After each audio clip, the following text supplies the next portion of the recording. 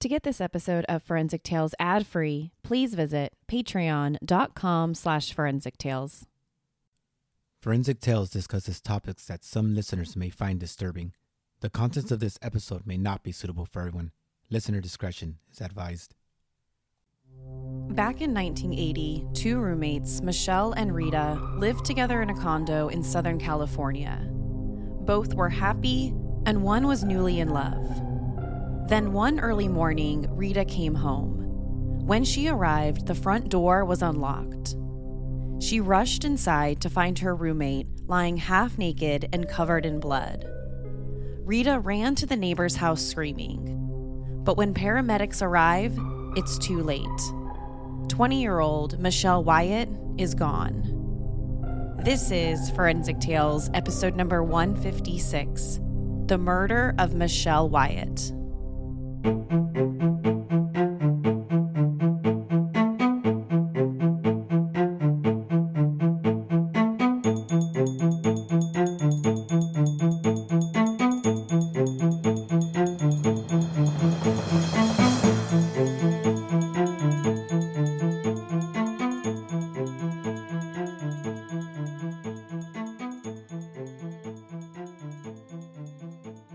Welcome to Forensic Tales. I'm your host, Courtney Fretwell Areola. Forensic Tales is a weekly true crime podcast covering real, spine-tingling stories with a forensic science twist. Some cases have been solved with forensic science, while others have turned cold. Every remarkable story sends us a chilling reminder that not all stories have happy endings. As a one-woman show, your support helps me find new compelling cases, conduct in-depth fact-based research, and produce and edit this weekly show. As a thank you for supporting the show, you'll get early ad-free access to weekly episodes, shout-outs in episodes, priority on case suggestions, and access to weekly bonus episodes. To support Forensic Tales, please visit patreon.com/Forensic Tales. Or simply click the link in the show notes. Before we get to the episode, we've got a new supporter that I want to thank. Thank you so much to Nora for becoming a patron of the show. You can also support the show by leaving a positive rating with a review. Now, let's get to this week's episode. Before we talk about Michelle Wyatt's story, I wanted to take a moment to wish all of you a very happy holiday season and new year.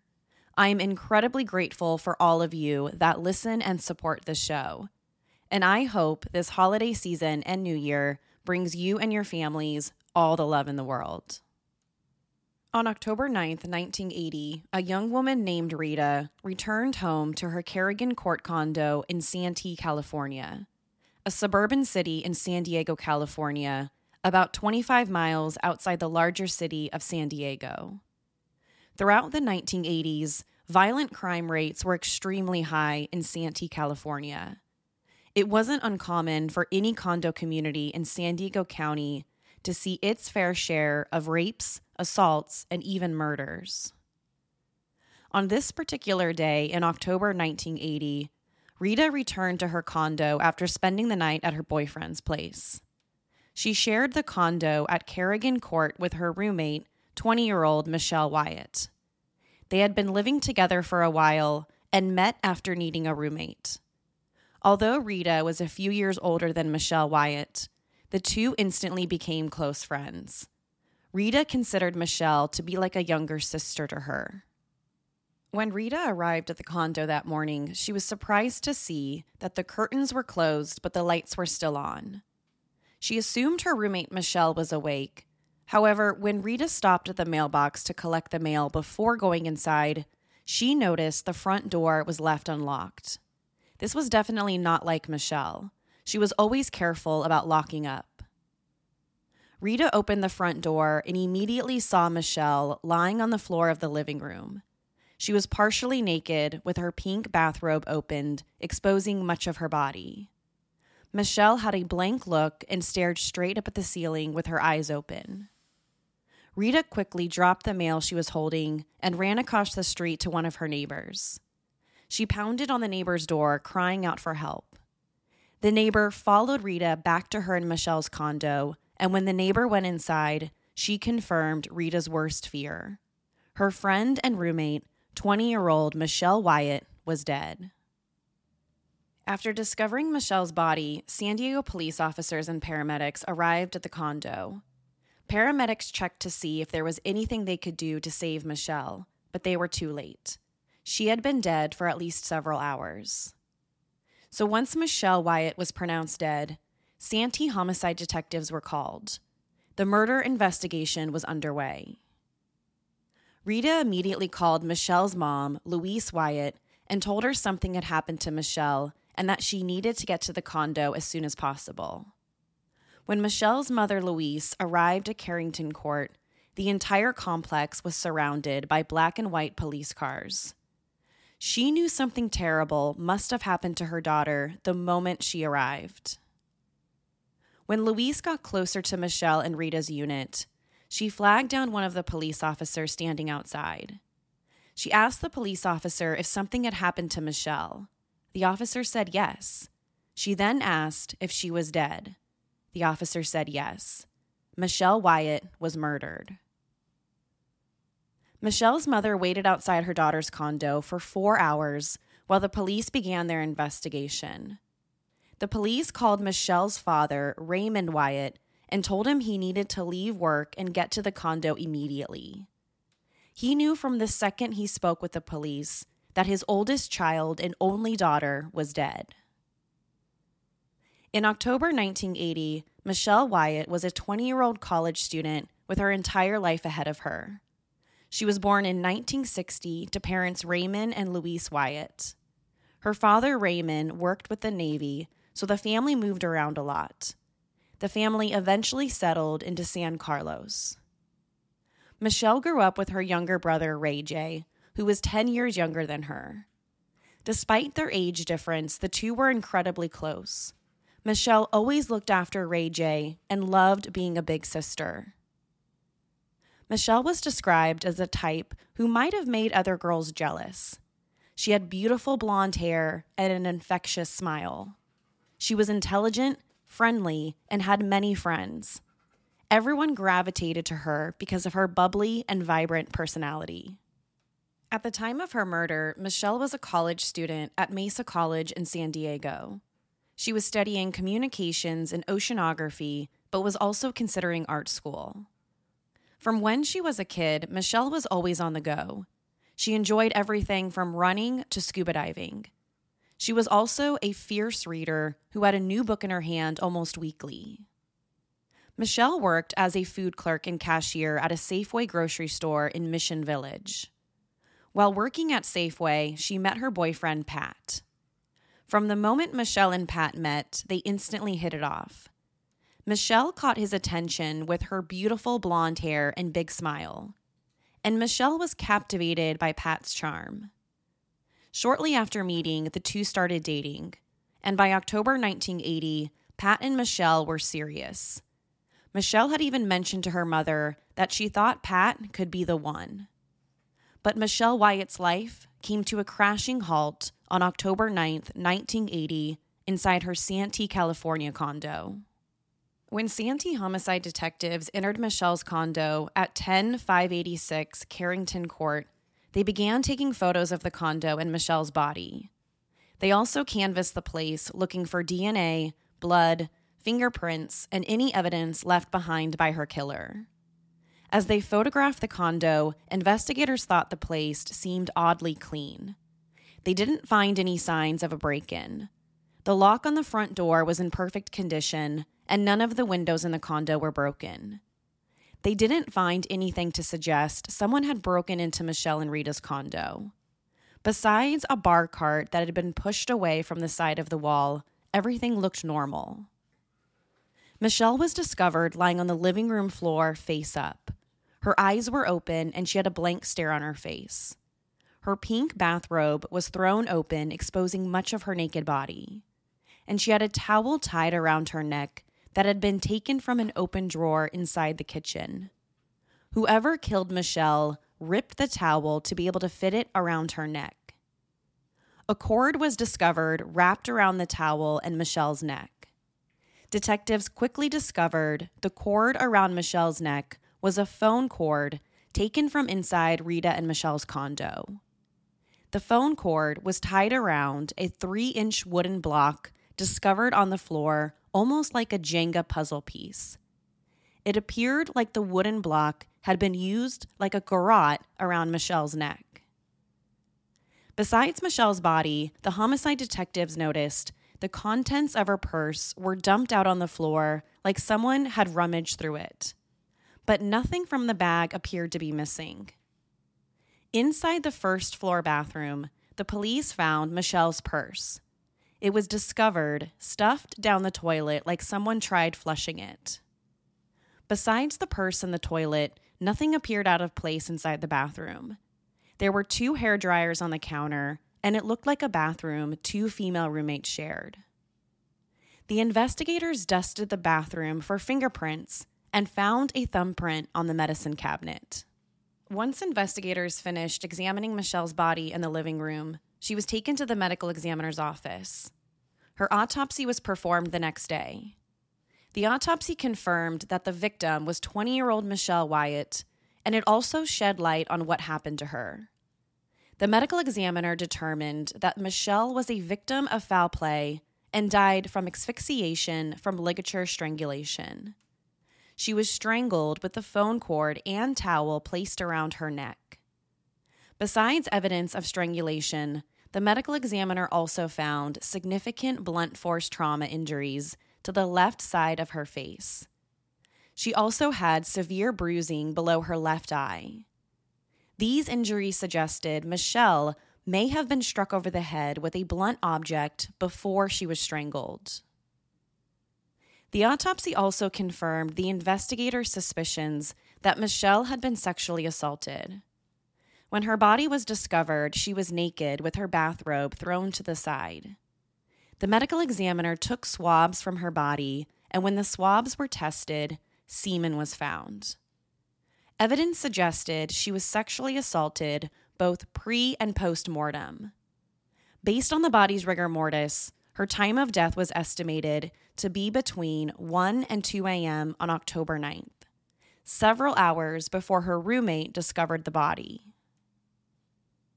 At the time of Michelle's murder in 1980, police departments didn't have advanced DNA or forensic testing. In murder investigations like this, they needed to rely on good old-fashioned police work. They needed to canvass the area and identify potential witnesses who either heard or saw anything around the condo. While looking for witnesses, the police learned that 2 of Michelle's neighbors heard something around the time that they believed she was killed. The neighbors said they heard female screams and dogs barking around Michelle's condo between 12 and 1 a.m. Michelle had 2 dogs, so the dogs the neighbors heard might have been Michelle's dogs. But according to the neighbors, they didn't call the police. The screams and barking dogs didn't raise enough alarm bells for them to think that anything was wrong. So instead of calling for help, the neighbors went back to bed. Sometimes people just don't want to get involved. Even if someone hears or witnesses a possible crime, they don't want to get involved. Sometimes it's because they don't want to be questioned by the police. Other times, they simply brush it off and are worried that if they call the police and it turns out to be nothing, they'll get in trouble. In this case, the reason Michelle's neighbors didn't call the police isn't clear. If they had called, Michelle might still be alive. While canvassing Michelle's neighborhood, they identified a promising witness. His name was Teddy, and he was one of Michelle's neighbors who lived directly across the street. Teddy told the police that on the night of the murder, he saw Michelle playing a game of pool with her boyfriend inside the garage. He said he noticed Michelle's garage door was closed when he went to bed that night, and her boyfriend's car was still parked outside. But when he woke up the following day to get ready for work, he said the boyfriend's car was gone. Other than that, Teddy the neighbor couldn't provide the police with much additional information. Investigators spoke with Michelle's family, friends, and roommate Rita. They needed to find out as much as possible about who Michelle Wyatt was and find out if there was anyone who wanted her dead. But after speaking with her family and friends, they all felt the same. Everyone said how much they loved Michelle and how sweet she was. No one could think of anyone who would want it to harm her. Michelle simply didn't have enemies. When the detectives spoke with Rita, they learned about an incident that happened a few weeks earlier. When Rita sat down for an interview, she said that a couple weeks earlier, a man approached and attacked her as she walked up to the condo's front door. She was able to fight the man off and call the police. But when the police arrived at the condo complex, the man was long gone, and the police were never able to find out who this man was. The incident troubled Rita so much that she told Michelle that she was considering moving out. The police looked into this incident to see if it had anything to do with Michelle's murder, but it turned out to be a weird coincidence. The attack on Rita didn't seem to have anything to do with Michelle's murder. Within a few days after Michelle's murder, the police were able to create a timeline of her last known activities. Wednesday, October 8th, was a regular day for Michelle. She attended 2 out of the 3 classes she had scheduled that day at Mesa College. She decided to ditch her third and final class of the day so that she could go for a run with her boyfriend, Pat.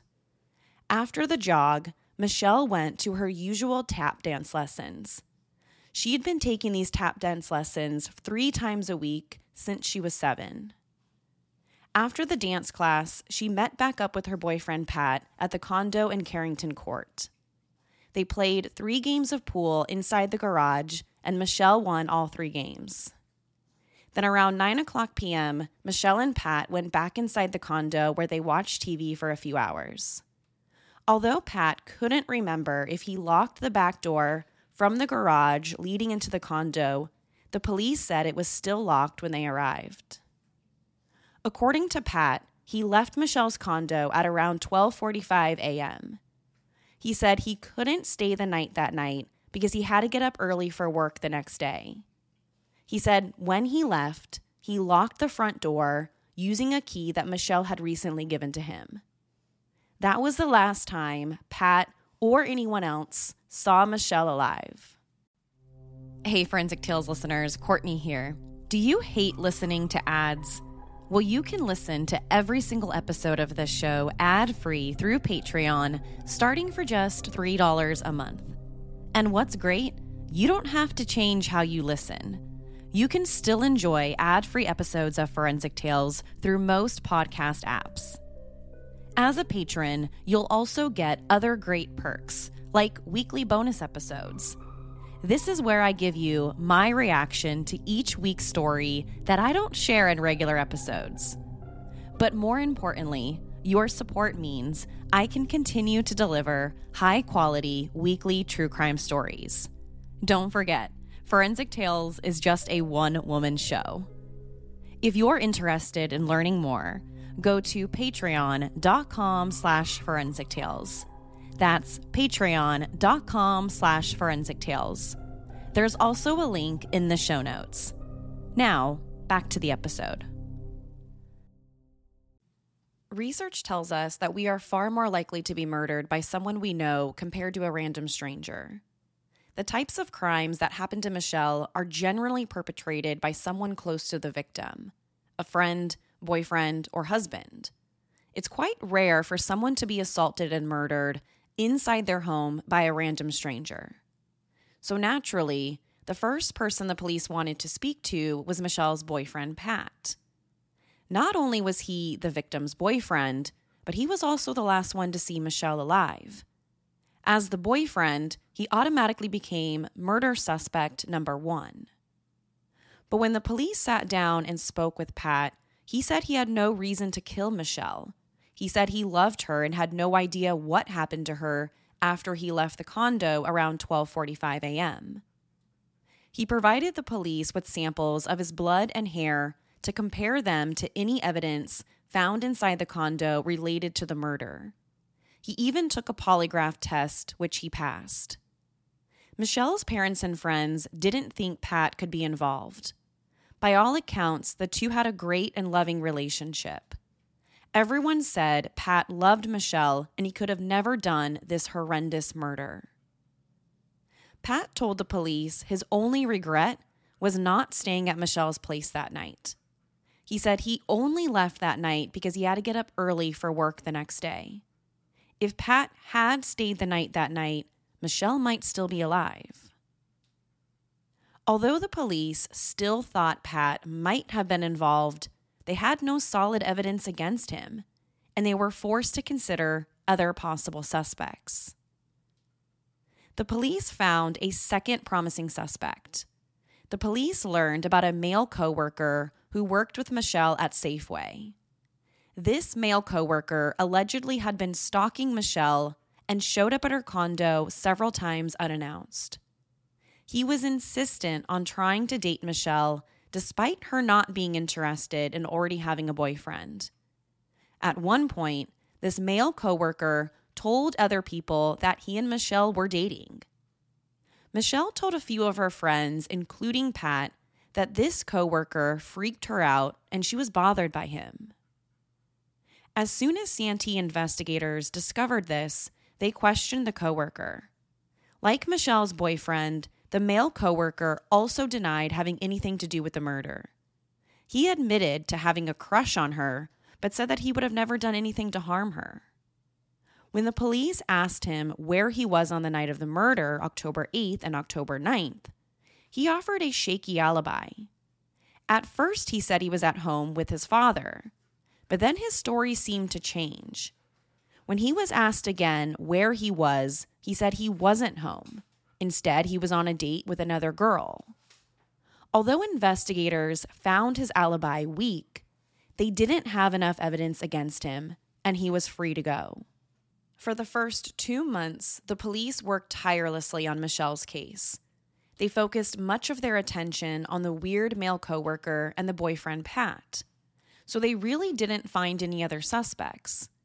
And when the tips and leads dried up, so did the investigation, and the case went cold. By December, 2 months after Michelle's murder, many of the detectives assigned to the case were reassigned to other cases. Unfortunately, Michelle's murder wasn't the only one in the area. So when a new case came in, detectives were taken off Michelle's case to focus on the new one. By December, the murder investigation into Michelle Wyatt's death was cold. Michelle's family was frustrated when they learned that the case had turned cold. They felt like the police weren't doing enough to solve their daughter's case. Not only was it devastating for the Wyatts to lose their only daughter, but they also had to deal with the reality of not knowing who killed her. So as soon as Michelle's case went cold, the family took matters into their own hands. They started their own investigation. They began by enlisting hundreds of volunteers to help distribute flyers about Michelle's case. They put up thousands of flyers in the area where they knew Michelle went in hopes someone could see it and call in a promising tip. They also put up flyers at Mesa College where she was taking classes and the Safeway grocery store where she worked.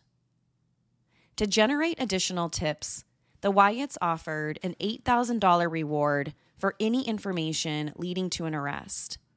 They even went as far as enlisting the help of psychics to help with the investigation.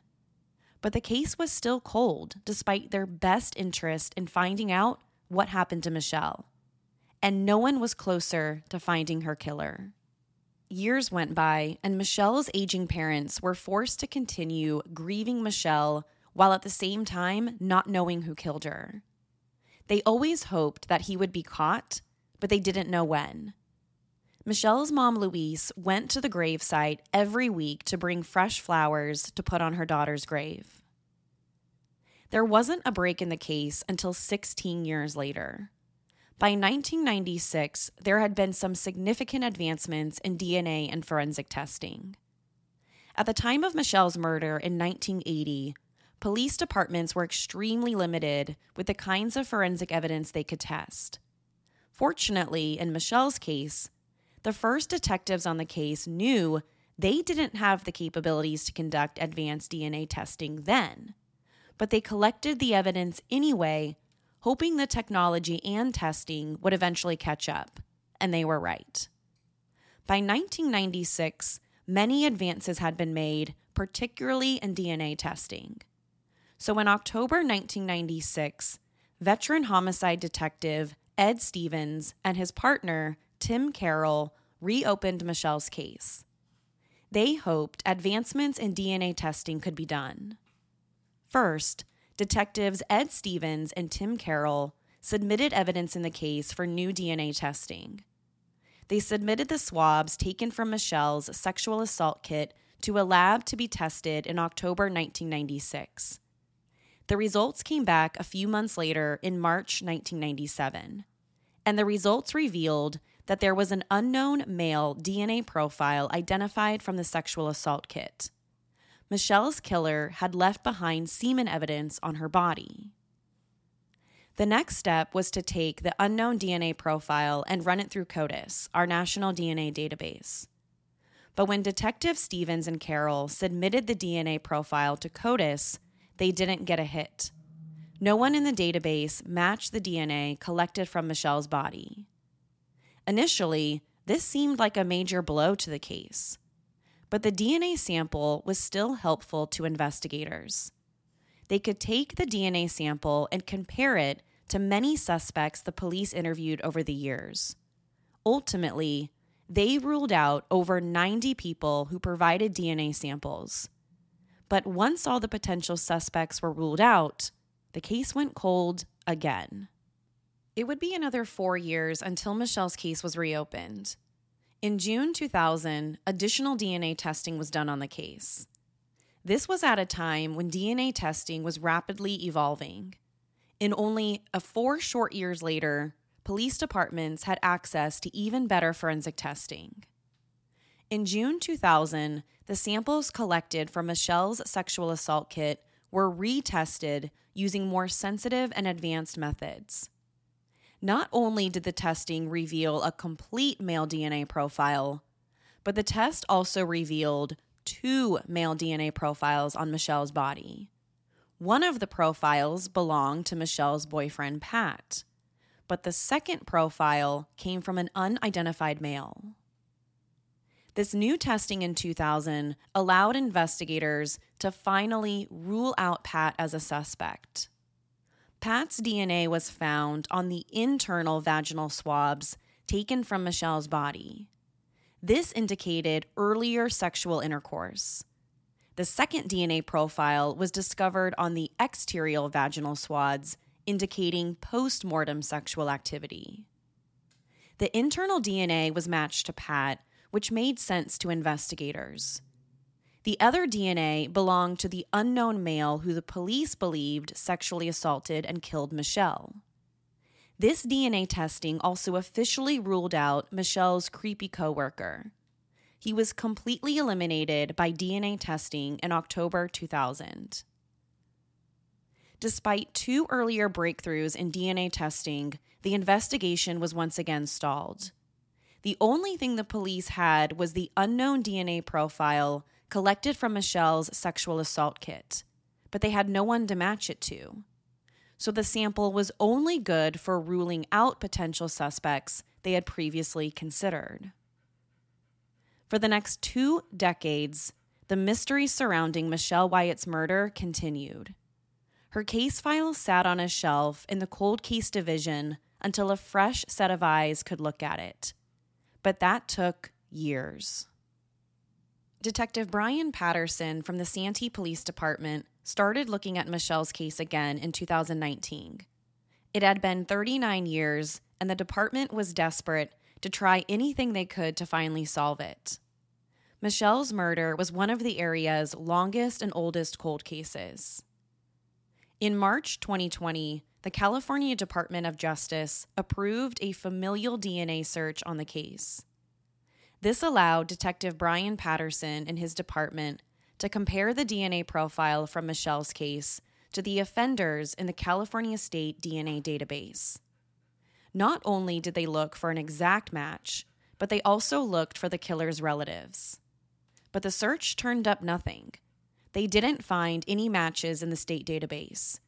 Neither Michelle's killer nor anyone in his family had been arrested in California for a violent crime that required them to provide a DNA sample. After the familial search turned up nothing, Detective Patterson and his department decided to make one last attempt at solving Michelle's murder, this time with genetic genealogy. Genetic genealogy is the combination of genetic analysis with traditional genealogical research. This revolutionary type of DNA testing is especially useful when the police have unknown DNA but no one to match it to or compare it against. Following the arrest and capture of the Golden State Killer using genetic genealogy, police departments around the country are starting to carry out their own genetic genealogy work. In Michelle's case, the Santee Police Department wondered if the same testing could be done in their case. In September 2020, the unknown male DNA collected from Michelle's sexual assault kit was sent to a commercial lab, Family Tree DNA. Detectives then uploaded the results to GEDmatch, a DNA comparison and analysis website. When they got the results, they found around 1,000 relatives of the suspect. With these relatives, they got to work building out family trees centered around 4 or 5 closest matches to the suspect. The DNA testing and creation of family trees led them to a female relative who shared over 1,000 centimorgans with the suspect. Centimorgans are units used to measure the genetic distance between one person to another. In this case, the investigators found a female relative who shared over 1,000 centimorgans with Michelle's killer. This meant she was likely a first cousin. Once Santee investigators identified this female relative, they contacted her for help. They told her what they were doing, and they thought that she might be related to Michelle's killer. Although they ran a risk of tipping her relative off if she knew anything, they were still willing to take the risk. Detectives asked her to upload her DNA to Ancestry, one of the biggest DNA databases. They needed her to voluntarily provide her DNA to Ancestry because Ancestry isn't accessible to law enforcement searches. So after she uploaded her DNA, she needed to turn the results over to the police so they could analyze them. This search led investigators to her father and his 2 male siblings. All 3 of them were potential matches and suspects in Michelle's murder. But further testing also identified one of her uncles, a guy with the nickname Rusty. Rusty was either Michelle's killer or a close match. Once the police identified Rusty, they started digging into who he was. They discovered that he didn't have any documented children, and he passed away years earlier in Missouri in 1996. Could he be Michelle's killer? Investigators needed to dig even deeper into Rusty's life to find out if he was the guy they had been searching for almost 4 decades. Through their investigation, they learned that he had been married a few times, but he didn't have any children with any of his wives. They also knew that Rusty had several affairs with other married women, and at least 2 led to the women becoming pregnant with Rusty's biological children. Rusty worked as a carpenter on Hollywood movie film sets at one point during his life. And it was on one of these Hollywood movie sets he met an extra named Betty Ruth White. Betty White and Rusty met while working on the movie set for the 1961 film How the West Was Won, a film that eventually won 3 Academy Awards. Although Betty was married to another man when she met Rusty, the 2 ended up having an affair. And during their relationship, Betty found out she was pregnant with Rusty's baby. But when she told Rusty, he wanted nothing to do with the baby.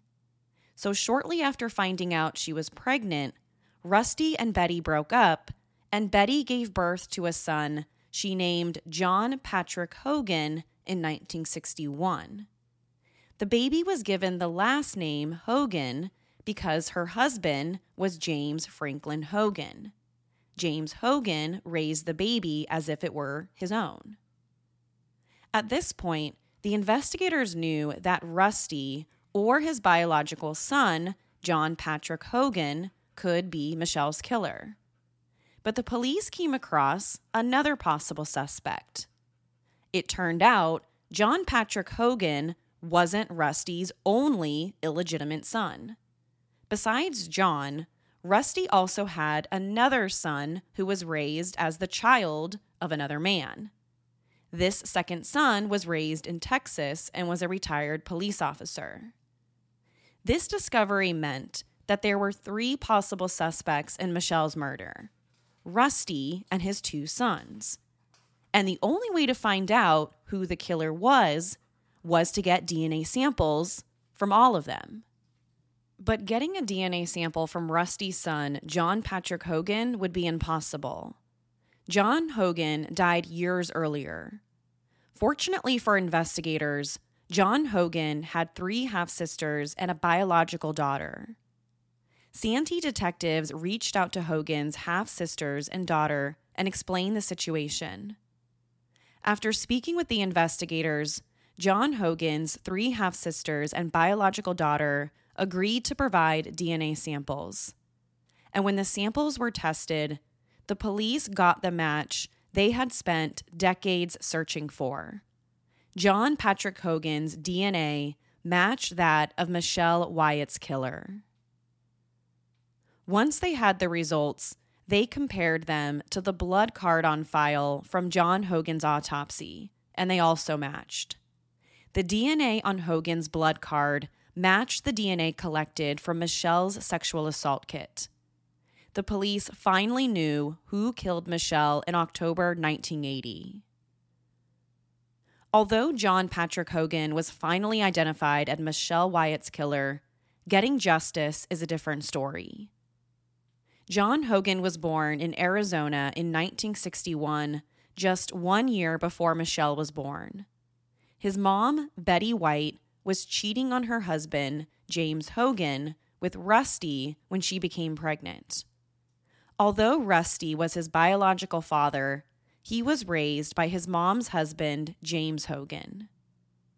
Betty and James's marriage didn't last long, and they divorced when John was young. His mom never seemed to settle down throughout his childhood, and they eventually became estranged. Years later, she was arrested and charged with shooting an ex-husband in the face.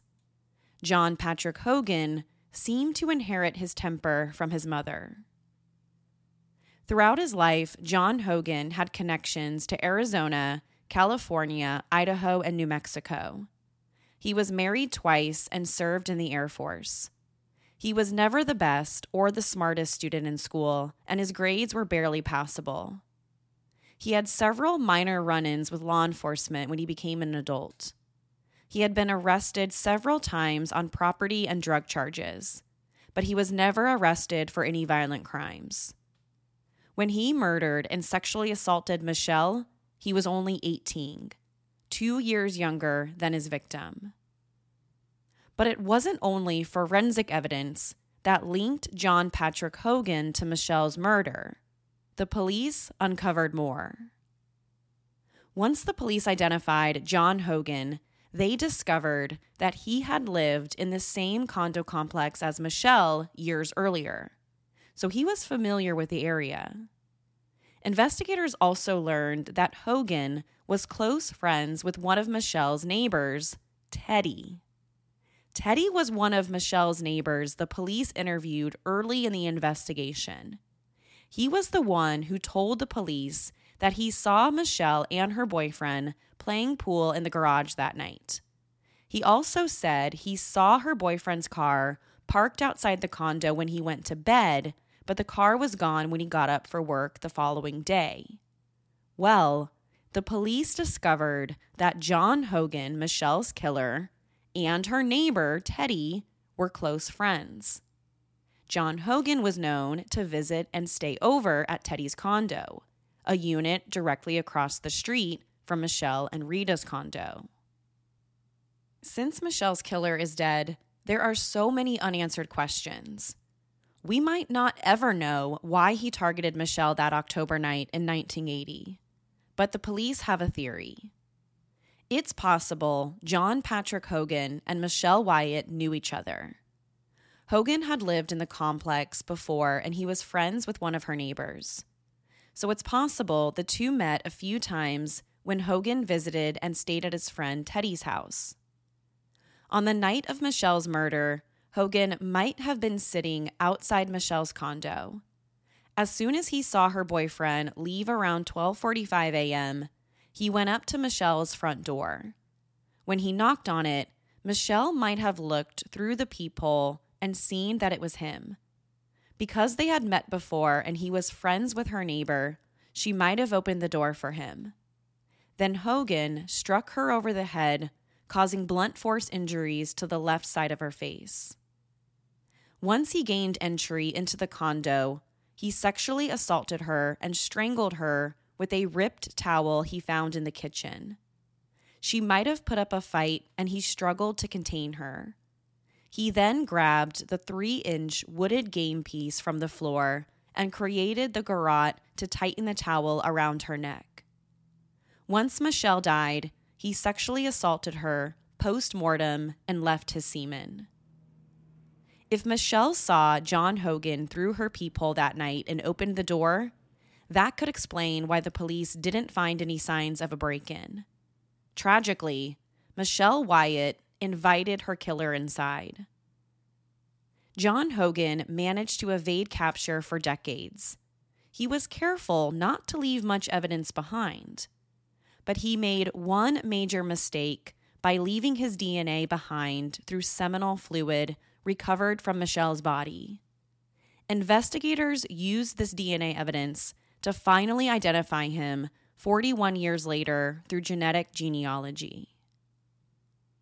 Hogan might have been lucky to die a seemingly innocent man, but he's finally been caught.